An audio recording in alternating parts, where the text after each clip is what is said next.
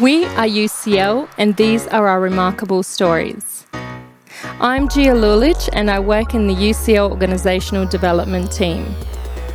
In each episode, I will be in conversations with a UCL guest as they share with us their remarkable stories, experiences, and life lessons. In today's episode, we'll be speaking to staff member Dr. Carol Rivas about her experience with domestic abuse and where she is today. Please be aware that this episode will delve into recaps of experiences with domestic violence and emotional abuse, which some listeners may find distressing. Carol, thank you for taking the time out to speak to us today. No worries. So before we dive into any questions, I just wondered for our listeners if you could give us a little bit of background and just a brief summary of your story, and then we'll dive into kind of picking it apart. Okay, yeah. So I'm not sure what to include, but so I'm a senior researcher at UCL, and I've been doing research for about 26 years. With brief pauses when I had my children. And my first husband during this time was physically abusive, and I didn't stay with him for very long. We were married for, I think, 6 years, but only lived together for about 2.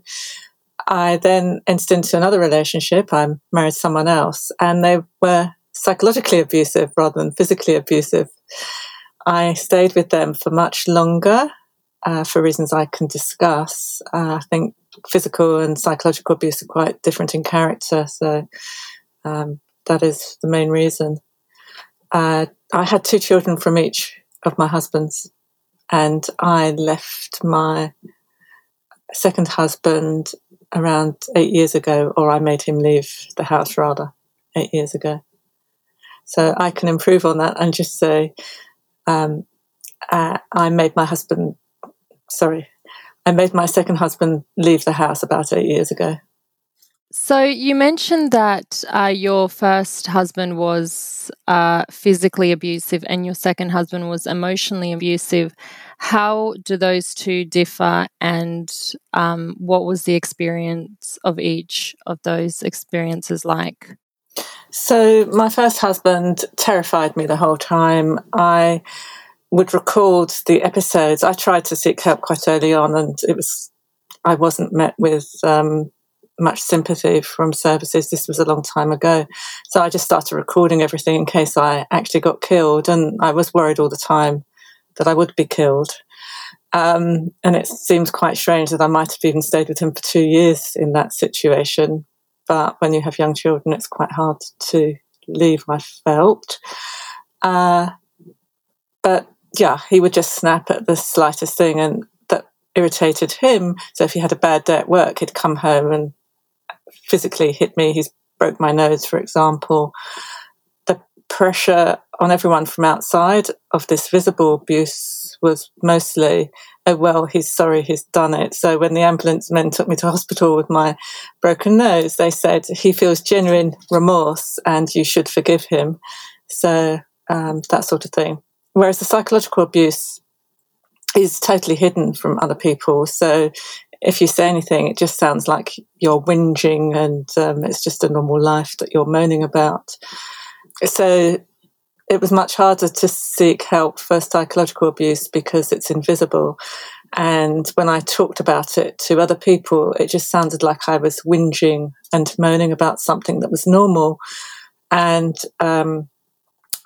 also, a manipulative man can make you think that it's your fault, so gaslighting. So I began to lose friends because I started to tell them, oh, I think I'm the one at fault, I'm a terrible wife. And friends dropped away at that point.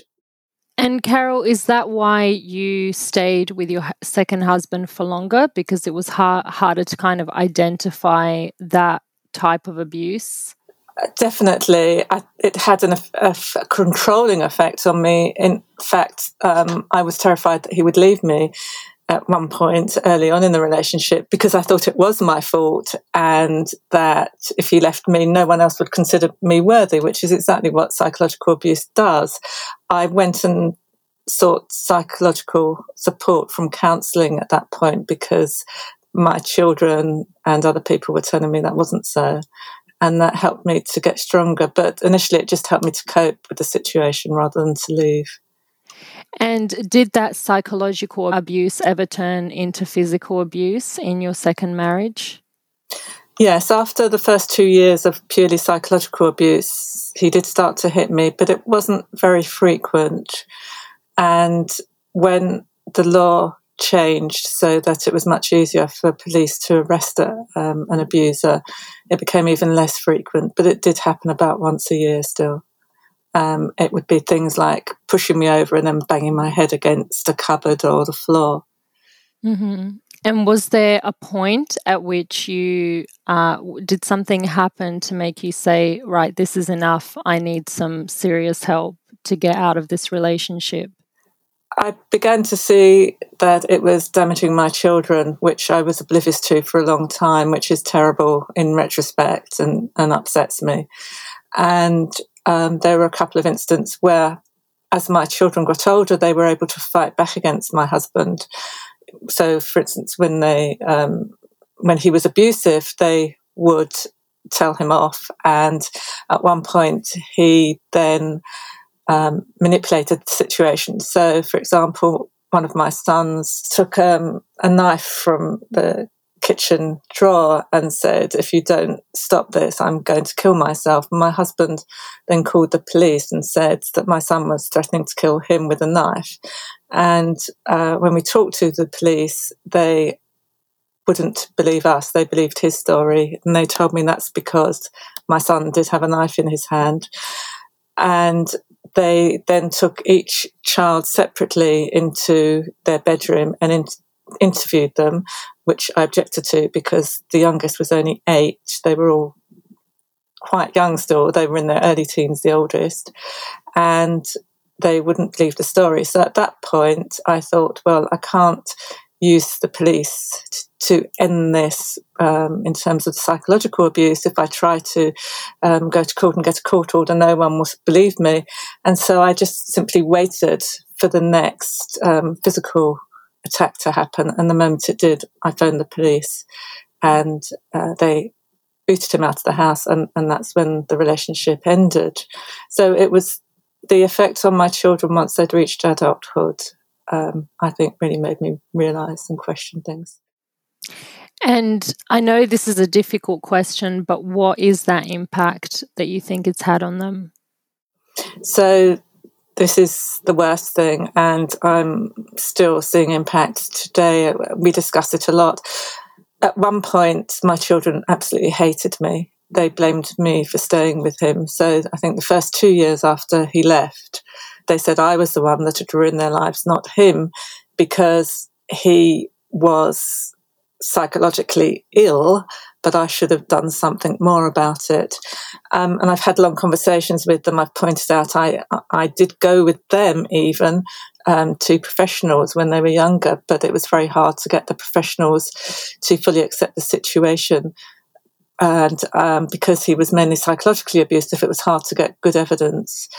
And I also explained to my children about exactly what psychological abuse entails, and to get my children to fully accept the situation and to accept that I didn't have as much agency as I should have in retrospect. I've had to tell them about some of the abusive episodes that they hadn't been aware of, which isn't very nice or comfortable for me, but it has made them understand exactly what happens in an abusive relationship that even the children don't see.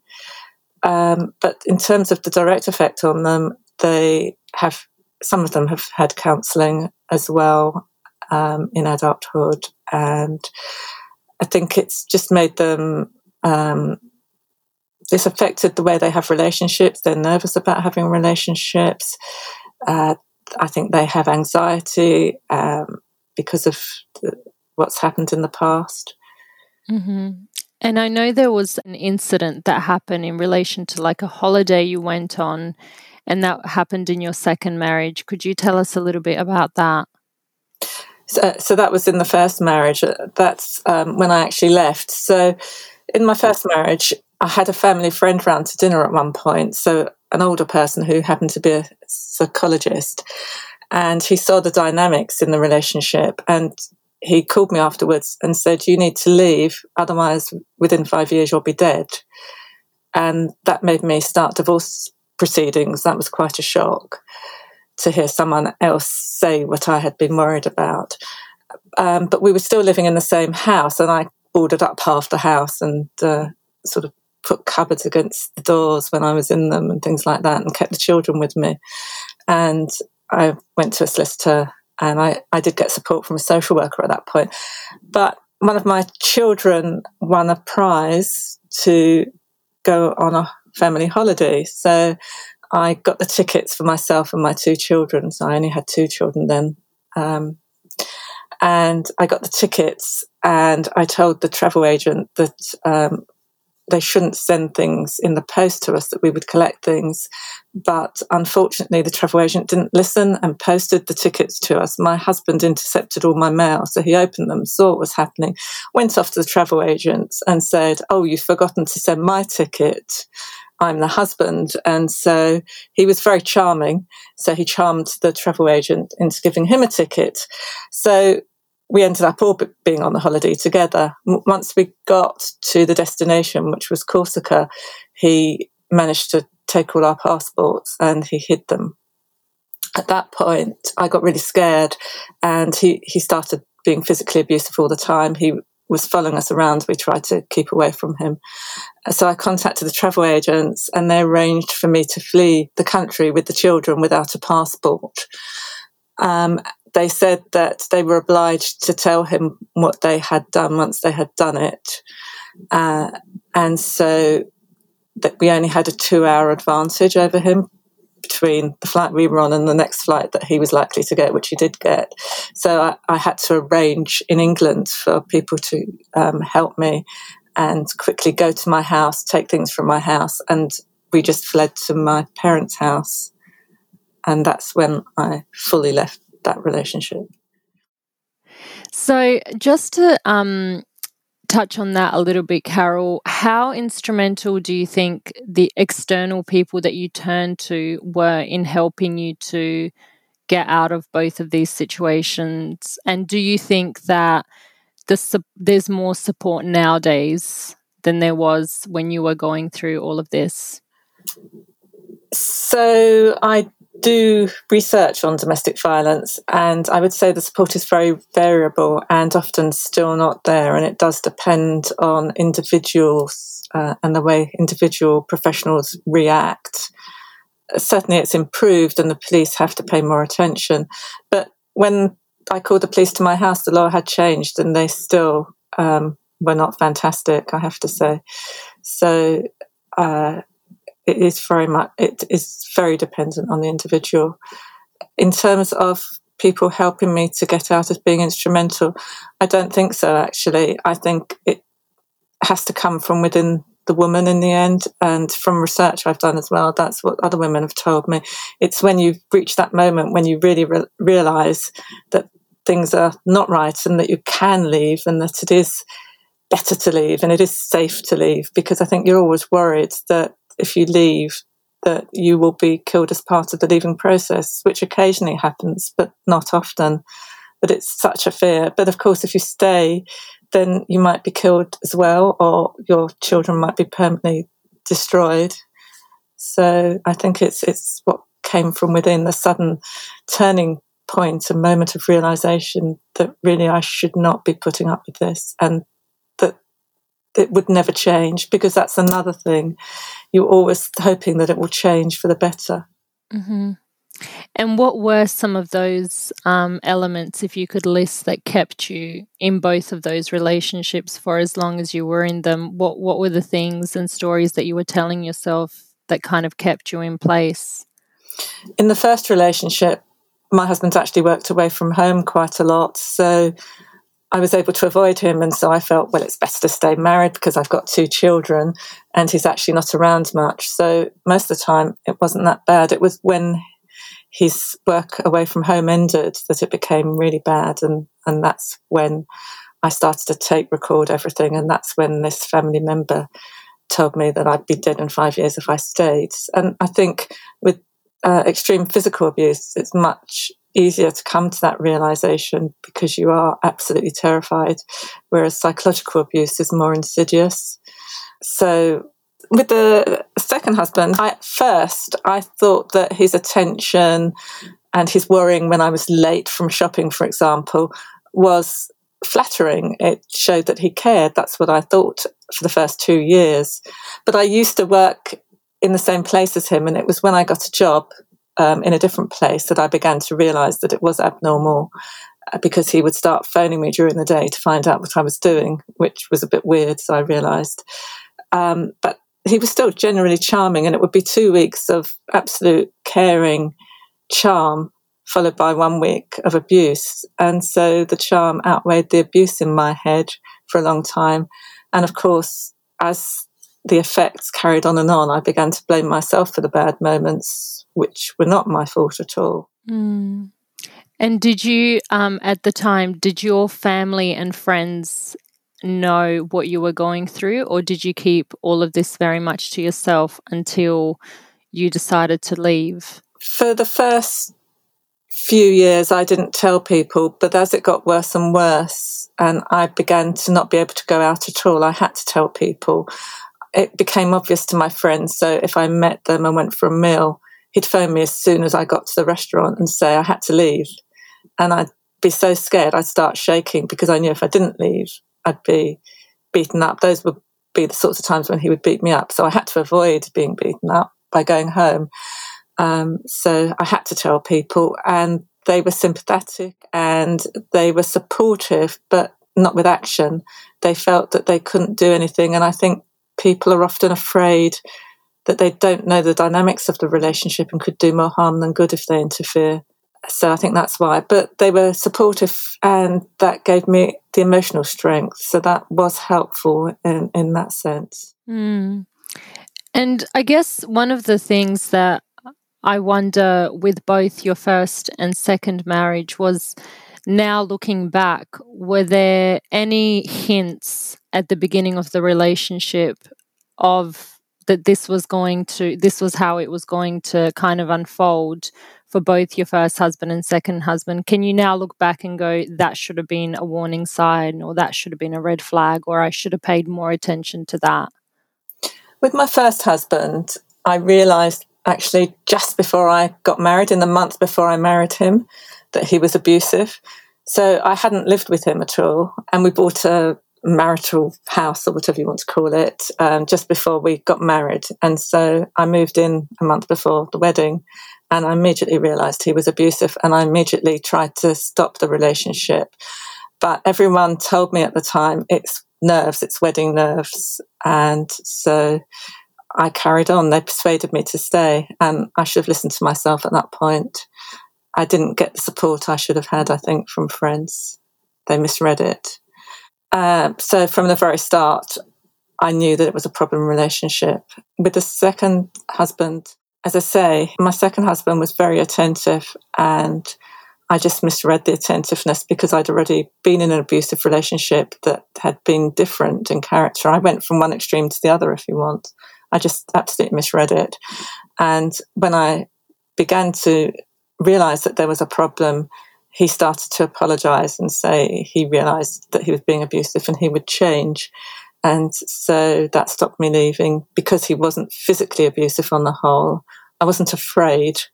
And so there wasn't anything major that was pushing me to leave. And so you sort of just stay with the familiar, especially with the promises. And it was only after about 10 years of marriage that I realised that he would never change. But it took me a while longer to actually leave after I'd realised that. Yeah, I wondered also how it sounds like, being in this situation and listening to people looking in to your relationship and giving you advice, it sounds like it's probably kind of best to go with your own intuition when you know things are not right.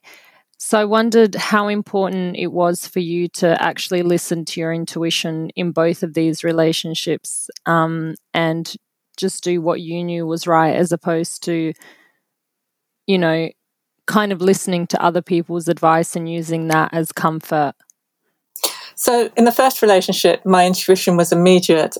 So once I had actually married him, it took someone else telling me to go. So my intuition wasn't working once I'd got into this legal relationship, a marriage. My intuition wasn't strong enough to actually leave, because it meant a huge process. It wasn't just leaving the house at that point. It was ending a legal relationship. So that did need outside support for me to leave still. In the second relationship,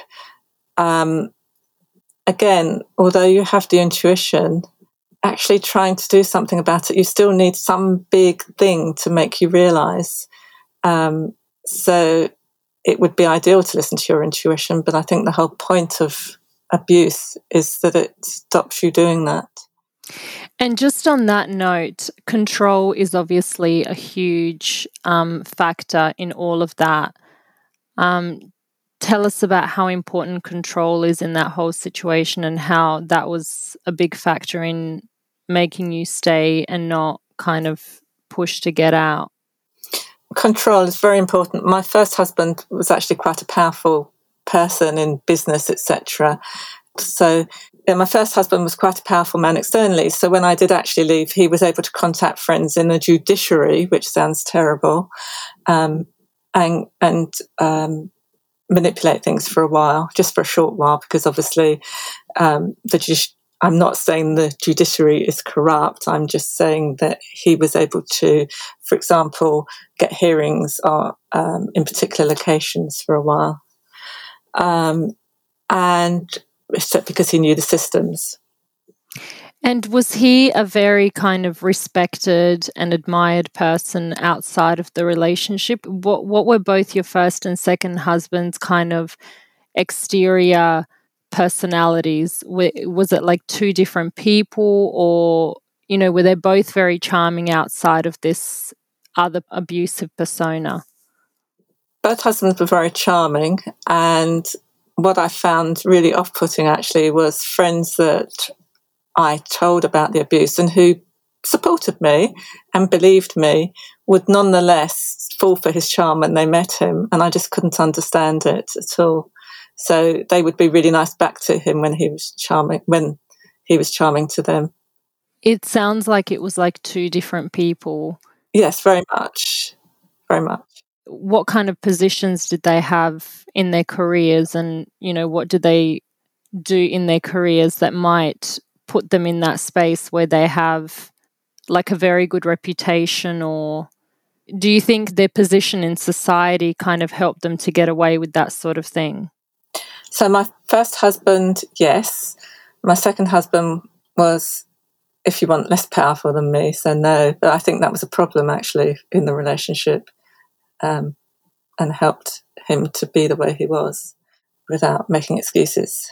And now looking back on both of their behaviour, do you think they're drivers for behaving the way they did? Do you think it's like a similar driver for both of them, that they had sort of similar things that were they were more inclined to this behaviour, or were they completely different? Like, are there similarities between the two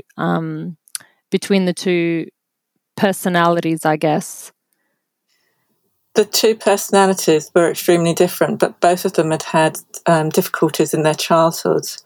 And I don't want to psychopathologize abuse, because certainly I don't know. I haven't talked to my first husband about the abuse. He's now dead. But my second husband, he has talked to me. I've actually become quite friendly with him since he left. So he stopped the abusive behaviour, and I'm just seeing the better side of him. And he has admitted that he knew exactly what he was doing and that he was trying to control me. So although he might have had problems in his childhood, he was fully aware and could have stopped what he was doing. And did he get help for his behaviour, or did he just? Do you think that the behaviour is now no longer an issue because you're no longer in a relationship with him? Yeah, he's never sought help, and it's exactly that. So he told me that his behaviour was because he always thought I was better than him, or could find someone better than him, and that he was always afraid that I was going to leave him, and therefore he tried to make sure I wouldn't do that with his behaviours. So now that we're not in a relationship like that, he doesn't have that fear, and so we can have quite a normal relationship as friends now. And how is his relationship with the children? The children see him as quite a nice person underneath it all. They recognise that what he's done has been terrible, and they know that he knew what he was doing. But they see that he is a victim of his own mental condition. Mm-hmm. And do you feel that you've forgiven him and can now kind of move on? And what was the process like to get from having someone in your life that all you want to do is get away from them to kind of now having them in your life and, sharing that responsibility in raising your children? I don't think that either the children or myself will ever forgive or forget. So it's not a question of that. It's just living comfortably with the current situation, rather. I still sometimes have PTSD episodes where I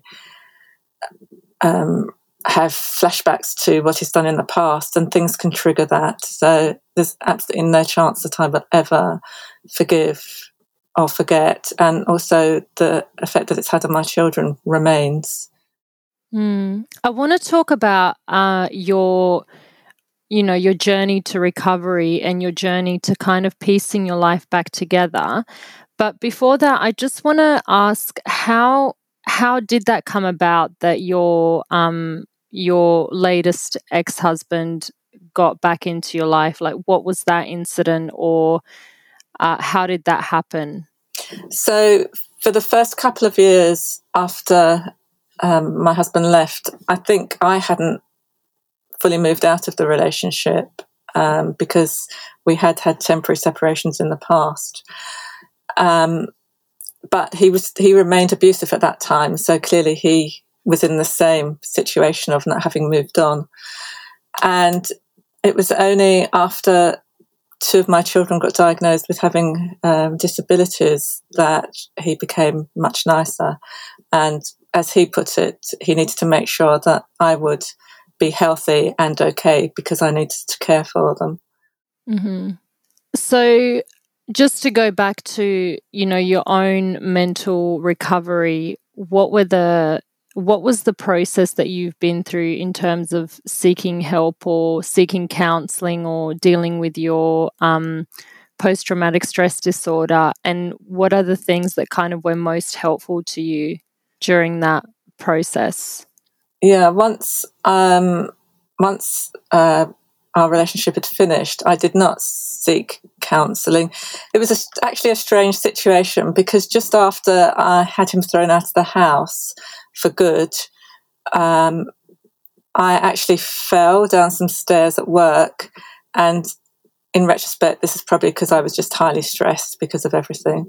And I concussed myself quite badly, so I nearly died. And I had post-concussion syndrome for a year, so I was actually seeking counselling for that. And the issues around the abuse sort of took second place, I think, to my recovery. So it was a very odd situation. But nonetheless, I don't think I would have sought counselling once I had got rid of him, because that was quite cathartic for me.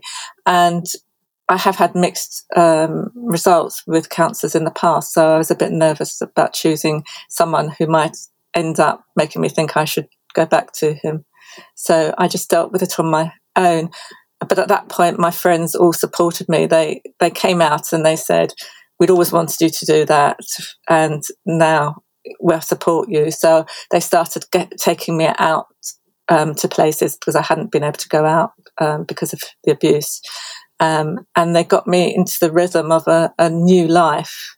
So that instantly changed my whole aspect. It changed my confidence. So I think it was around that, getting a new confidence, because he had destroyed it totally. So it was really like your close net of friends who kind of showed you like a new way of being, I guess. Yeah, exactly. So I'd lost some friends along the way, but I still had a lot of friends. And they had marvellously stood by me, even though they never saw me. And they just all came out and in force and were really helpful. Mm-hmm. And you mentioned the post-traumatic stress disorder. What are some of the things that you find are triggers, or what are some of the situations that you try to keep yourself out of at this point in kind of trying to deal with this, long term? So if I ever try and reflect on the past, and you don't have to worry about this interview, but if I reflect in detail, so I might see an object that makes me remember an episode, for example, then I will start to think about it. I can normally block these things out. So it's actual physical triggers usually that will start me off. Or there might be something someone says. One of my children might say, "Oh, do you remember the time when?" And it could be a trigger to me remembering something that they're not aware of associated with that episode. So yeah, it's. I think when I get the triggers, the first feeling I have is absolute shame and incredulity that I actually went through those things and that I didn't walk out the moment the first of them happened. So he would totally humiliate me in front of other people. He'd flirt with other women, for example, in front of me in a very humiliating way, so that they would treat me badly as well. They would treat me like dirt, like he didn't care about me. And yet he would tell me afterwards that he would run those women down and insult them and say that he was only doing that to make me feel bad because he knew that they weren't great women and that therefore that must make me feel bad. Whereas if he'd flirted with fantastic women, I could have said, "Oh, well, okay, they're great, so I can understand that." So he tried to make me feel that I was the lowest of the low beneath women that he ran down. It just sounds like there's so many different behaviors and elements to that emotional abuse. It's not just the obvious things. What are some other ways that he kind of tried to manipulate you that are not so obviously emotional abuse, but something, something that you would consider to perhaps not be that bad, but is actually a sign of that, the need to control? Yeah, it's quite difficult to think. I mean, there are the intimate moments. So if I wasn't intimate enough with him, or if I didn't sound loving, so for example, he said that I had to open the front door when he came home and say, "Hello, darling, how was your day at work?" And if I didn't do that, it would suggest that I must be having an affair with someone because I wasn't showing enough love for him. So that was quite ridiculous, and I knew it was ridiculous at the time, but I did it. Are you seeking counselling now for this area of your life? So I am not seeking counselling. You could argue that it's possible that I need it. I don't think that I have fully recovered for certain. I'm scared to have another relationship, for example, so it may be that I need counselling for that, but I'm also scared to have the counselling because it will reopen things. And I think one way that abused women show the resilience to continue is by being able to block off what's happening. So, for instance, these terrible things that now I recognise are absolutely awful and that I shouldn't have put up with for 1 minute, at the time I would block that they were happening so that I didn't have to deal with them. So I'm just afraid that going to counselling could open up issues when actually most of the time I feel perfectly okay. But I think that counselling is probably a good thing for people to do, and they just have to be careful to choose the right counsellor because, as I say, I do still feel damaged. So it's been several years since my husband left, and I still feel some damage, but it's just that my general everyday life is so much better than it was, that I don't feel the need to disturb it, which might sort of be a bit similar to when I was in the relationship and I'd reached a status quo. So I'm certainly not suggesting people should not have counselling, but I think you need to choose the counselling that works for you. And if it's not working, to leave it at once and not end up in a counselling situation that kind of replicates the abusive one, because sometimes when you seek help, there's a power differential that can replicate that. Mm-hmm. And just to touch on your other point about being afraid of other relationships, do you think you'll ever be in another relationship? I would like to be in another relationship. Finally, it's taken me up till now to think that, maybe partly because my children are grown up now. So yes, but it is a bit scary because I've had 2 abusive relationships. So, and I guess that's at that point, maybe I will seek counselling to make sure that I'm not going to enter into another one, because clearly I don't feel confident about recognising the signs fully, despite being able to reflect on the past. I'm not confident that it will not happen to me again. Mm-hmm. And just from what you've learned, if any of our listeners happen to be in a similar situation or know someone who's in a similar situation, is there any advice that you would give them just from your own experience, what you might have learned looking back? For people who know someone in a situation, I think the most important thing is to believe them and show you believe them, whatever they say. And always be there so that they can talk to you, because it's up to the individual to actually make the move. You can never force that. So you should never impose your own judgments. That's really the worst thing you can do. As soon as people did that, I would stop confiding in them, for example, because the very reason that people sometimes won't get fully involved is because they don't know the full situation. So the best they can do is just listen to everything you say. And when you have the confidence, you'll say more and more and more. And at that point, it might be some small thing that someone says to you that actually makes you realise. So it's just having those conversations and keeping them open with someone who's being abused.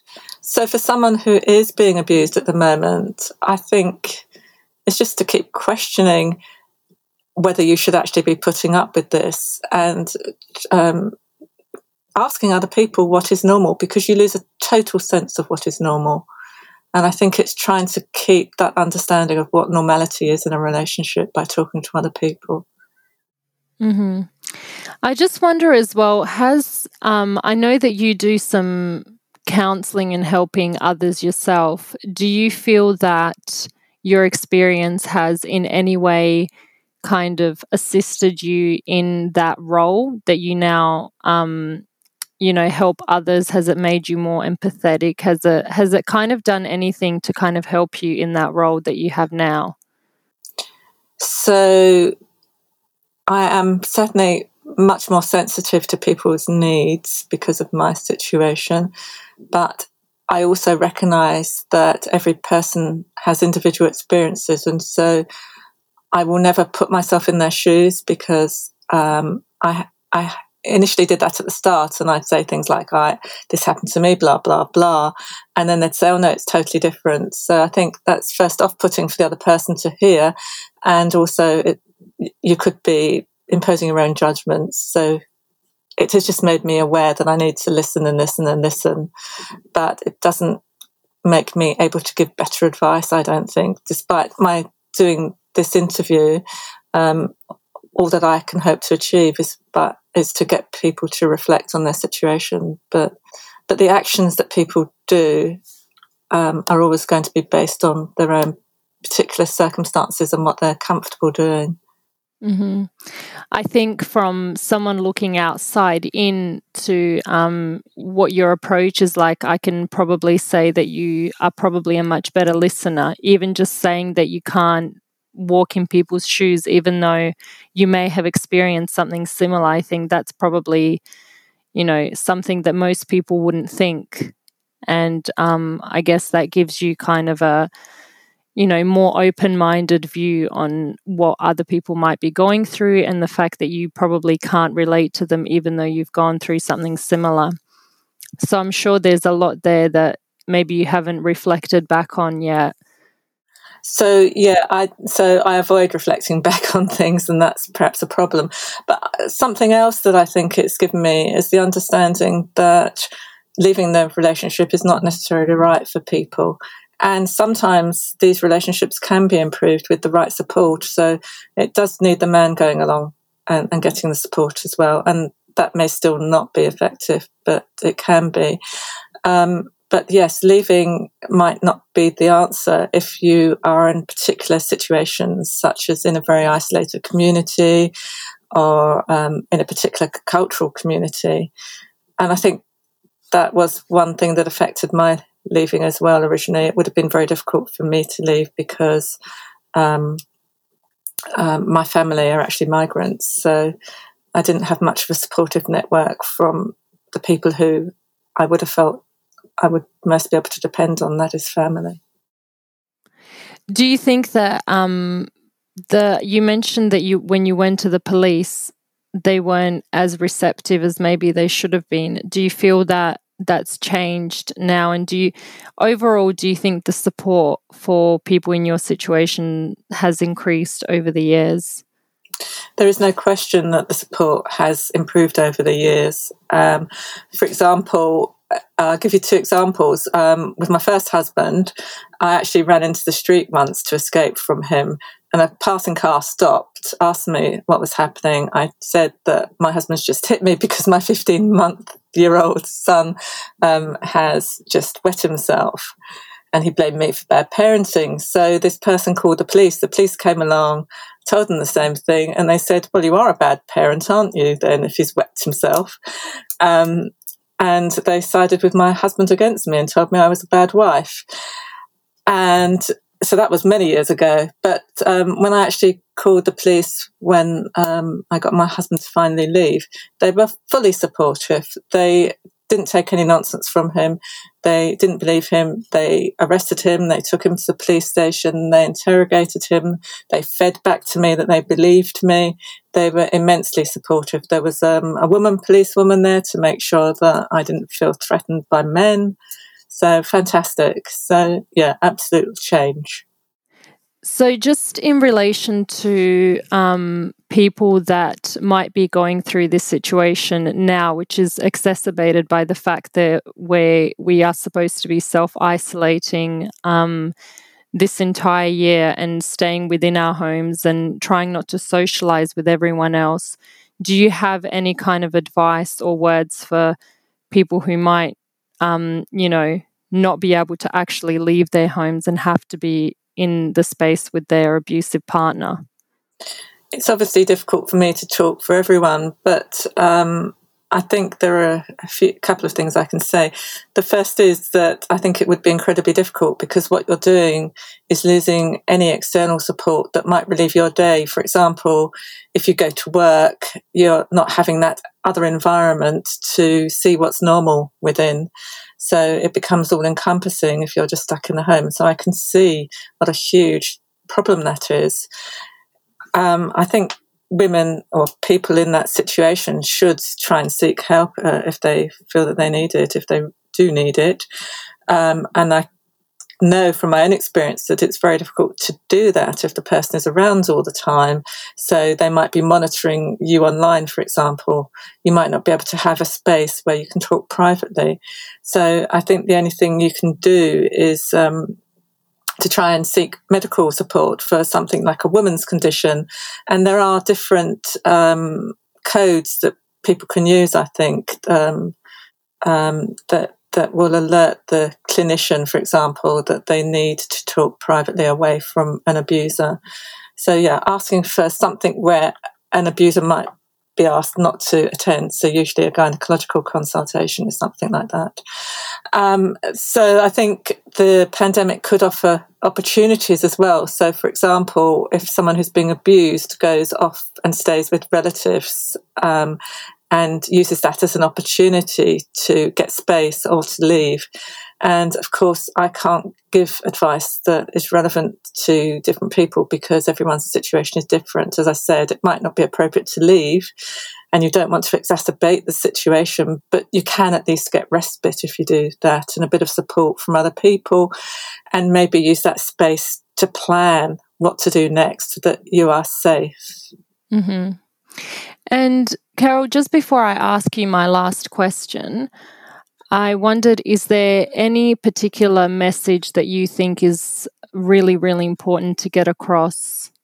Any final words or comments or advice or anything that you want to, that we've kind of missed? So I think one of the most important things is to not make excuses for your partner if you're being abused by them, and to not try to explain things away when you notice odd behaviours. Always think that actually what you're seeing is what you're seeing. And so, for example, my husband would come home with long hairs on his coat, and I'd say, "Are you having an affair?" And he'd say, "Oh no, someone must have brushed against me on the tube," and I'd believe it, even though my first reaction had been, he must be having an affair. So it's. I think earlier you said, do you go with your instincts? In that sense, you do go with your instincts. If you're seeing clear signs, don't talk them away, and don't excuse the partner for being abusive. Mm-hmm. I think that's incredibly, that's going to be incredibly helpful, especially as you said, how it becomes like it becomes its own version of reality, and you forget what normal is. Absolutely. So I just want to say thank you so much for being so open and candid. It sounds like this is still a very raw, experience for you. So I want to say thank you for being so open and be willing to, be willing to talk about anything really. So the final question is, and this is the question that we ask everyone on Remarkable Stories, and that's, what would you tell a younger you, maybe at the beginning of this journey or, in the middle of it? What's something that you would tell a younger you? I would tell a younger me that I should never be persuaded by other people when I see something wrong, that I am mistaken. I should go by my own judgments and be strong within my own judgments.